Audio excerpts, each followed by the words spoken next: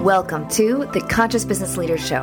I'm Anna Choi, founder and CEO of Conscious Business Coaching, helping high-achieving business leaders prevent burnout to grow in flow. Our firm empowers the next generation of global leaders who will cause a tipping point in elevating humanity's consciousness. Join us for the end of the show, where we'll reveal how you can be our next guest on one of the fastest growing business inspiration podcasts on the planet in 15 to 20 minutes. Ready? Let's go.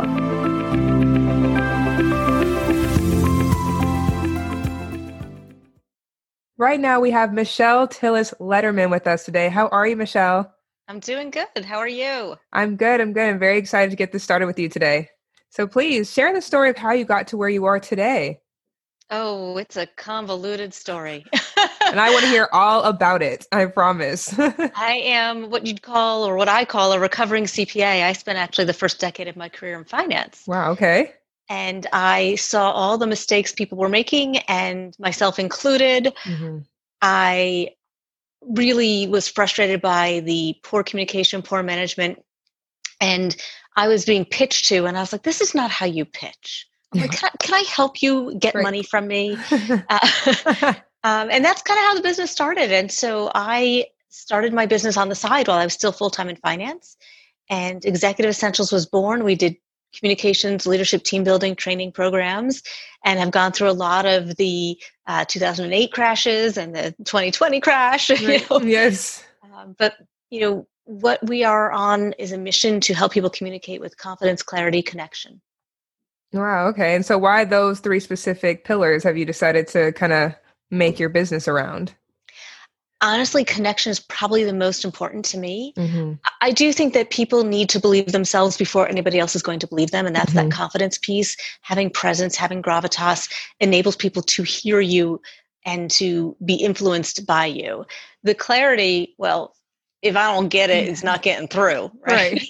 But for me, connection is everything. You need to be connected to your message. You need to be connected to who you're talking to, connected to your personal brand, your team, your leadership. Connection is everything. Right. And so the base for anything. To get anything started, need that connection first. Absolutely. And so who exactly do you serve? What problems do you help them solve? Obviously communication, but if you can go a little bit deeper about that. My son came into my office once and asked what I did. And I looked at him and, because it's like, well, it depends on the day. And I do this and I'm an author and I was speaking. And I said to him, I'm like, I help people work better together. And that was like this epiphany, because whatever it is that the challenge might be, we're not working well together. Right. And it could be that we need to work on our communication as a team. It could be that we need to manage our conflict. It could be that we need to know how to give effective feedback. And so understanding when things are not running smoothly, that's where I come in. And I help you understand what problems you have, because a lot of times clients don't even know why it's not working. And that's part of my job, is to help understand what's the root cause of the pain you're feeling, and then let's come up with a solution to solve it. Okay. And so what sort of common themes do you notice working with clients as far as why people aren't hearing each other and why they're not working together? What are some common themes? How we communicate and how we interpret that communication are completely different things. Yes. And, we all have biases, and that's normal. That's natural, but it's to understand how that impacts how you interpret information and how you communicate that information.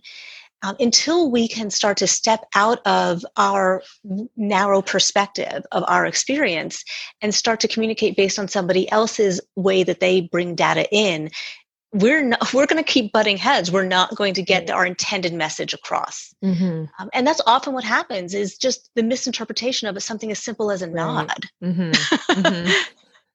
A nod could be "I'm listening," or it could be interpreted as "I agree." So then you have that simple miscommunication or misinterpretation. Now we're on a whole different page. Can I tell you that exact misinterpretation was a client situation that almost broke apart a partnership? Wow. And we discovered that was the root cause of his interpretation. She nodded. He took that as, she agrees with me. I'm going to do what I just said. And she's like, whoa. Oh my gosh. Right. And it became a war, and we had to break it back down to understand where they were misinterpreting each other. So it's really sometimes very nuanced, small tweaks that we can make to enhance our ability to connect and communicate. Absolutely. And so I'm just curious as far as how this separates from, or is it some sort of therapy for businesses in a way, or what is the difference? I'm sure some people will hear this and be like, okay, it sounds like we're going to sit here and talk about our problems and how we don't communicate. I'm curious, how the dynamic really works for you, for clients. I am not a therapist by any means, Right. And it is definitely not therapy. We do have programs that incorporate coaching. And so what you're hearing about is a little bit more of the coaching, and that was the coaching example that I gave you. But we do a lot of different types of programs. So it could be that we're focused on doing a training for a team that can help the team understand the different communication styles and how to interpret somebody's body language or actions based on their thinking style versus your thinking style. Right. So we can do a training, and then we follow up with coaching. We do a lot of hybrid programs which combine them. But no, not therapy.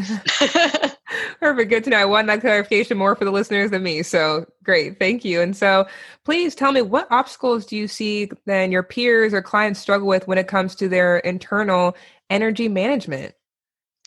Energy is contagious. It's actually the first chapter I wrote of the first book I ever wrote, called The 11 Laws of Likability. And it was because the proposal writer that I hired couldn't understand the concept. And it's simply understanding, what energy you're bringing to a situation, and to find the productive energy.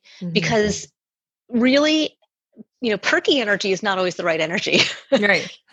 We have typical energy responses, and understanding, are we adding fuel to the fire? Which could be a positive response. We're a cheerleader, we're your champion, we're boosting you up. Or it could be, oh my God, you should be so pissed off. And so adding fuel to the fire is a typical response, but is it a good and productive response in that situation?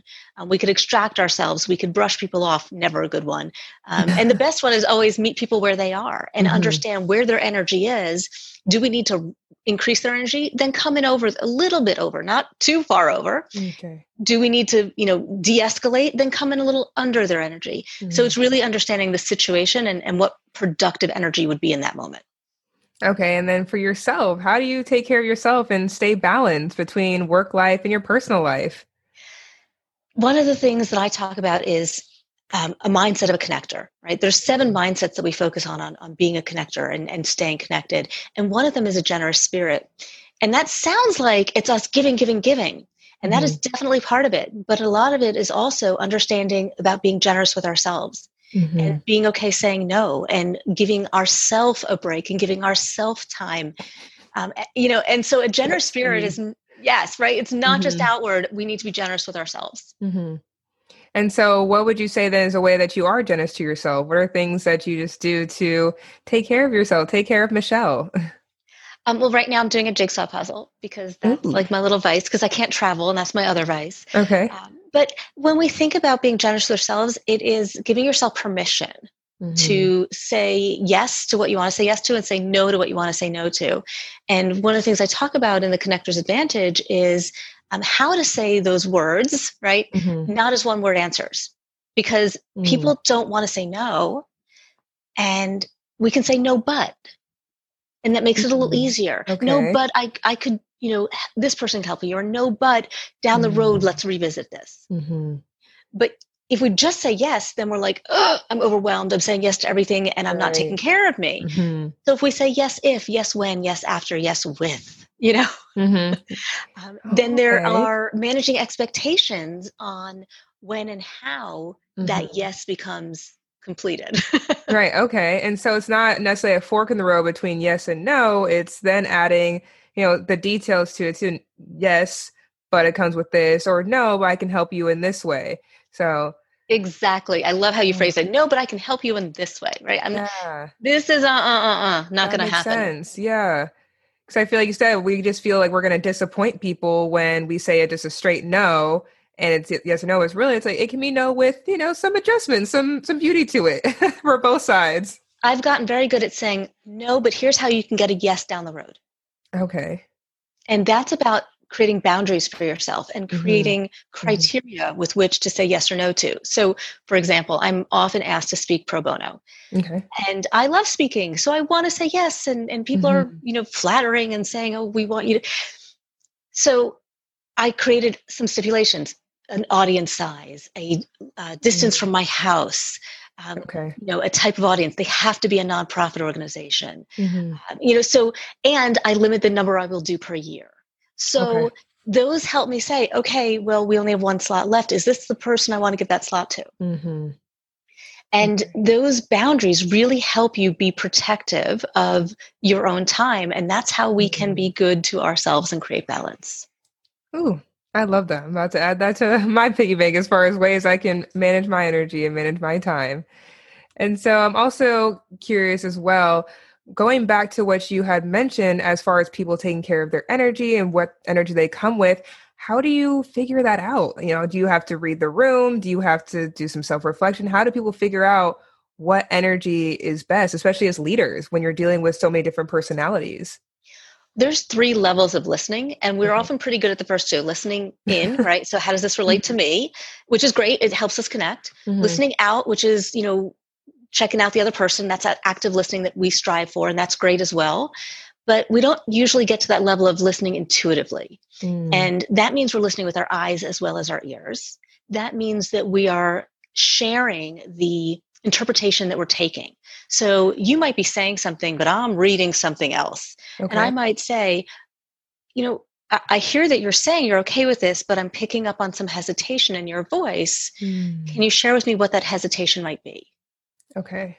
And so, and it's even it's saying, I understand I have some hesitations as well. What are your hesitations? And so it's not, an accusation. It's an invitation to share with me, to give me more information. Or it could be check those assumptions. I'm picking up on some hesitation. Am I misreading that? Okay. Right?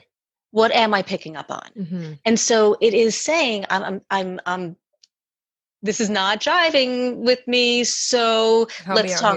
Let's help me out here. And it's coming from a place of inquiry. But with inquiry, we have to check our assumptions. We can share, this is what I'm taking, but I understand I could be wrong. Okay. Yeah. No, I could just see the importance of that very specific language, because then some people get defensive when you're like, well, you still seem like something's upsetting you and you're not saying it. And they're like, well, I said I was okay, so leave it alone. And it's like, I just thought that something was off. So it sounds like that language is so important. Like you said, it's just not accusing, but inviting. Like, I could be wrong, but this is just what I'm reading off of you, or I hear that as hesitation. Exactly. And as long as we stay open to being wrong and take responsibility for our interpretation, then somebody is more open to coming into that conversation with you. Absolutely. I love that. I love that so much. And so please also go ahead and tell us about your book and also your special offer with that. Well, I love connecting to listeners. And my latest book is called The Connector's Advantage, 7 Mindsets to Grow Your Influence and Impact. And I want people to get connected. And so I made this special little package where I give you an autographed copy of the book, a personalized note that you can say to your gift recipient or even yourself, a custom bookmark in a pretty little bag, and I ship it out, including the shipping, for $15. And so that is the way that you can reach out to somebody and connect with somebody or reconnect with somebody by giving them that gift. And I want to have that generous spirit with people, so I give lots of gifts away, and they can find those all in your show notes. But the best place to connect with me is on my website, which is Michelle with 2 L's, Tillis, Tillis, Lederman, Lederman.com. Absolutely wonderful, because that was definitely my next question to talk about your website as well. So that sounds like a great Christmas gift too, or coming up for the new year, start the new year correctly. So it sounds like a wonderful book and a way for people to definitely reconnect. It's good for any time of year. Yes. And, I love connecting on LinkedIn, but you put all of those things in the best way that you like to connect, you can connect with me. Wonderful. Well, Michelle Tillis Lederman, thank you so much for joining us today and sharing all of that. Really, really appreciate it. Thanks for having me on.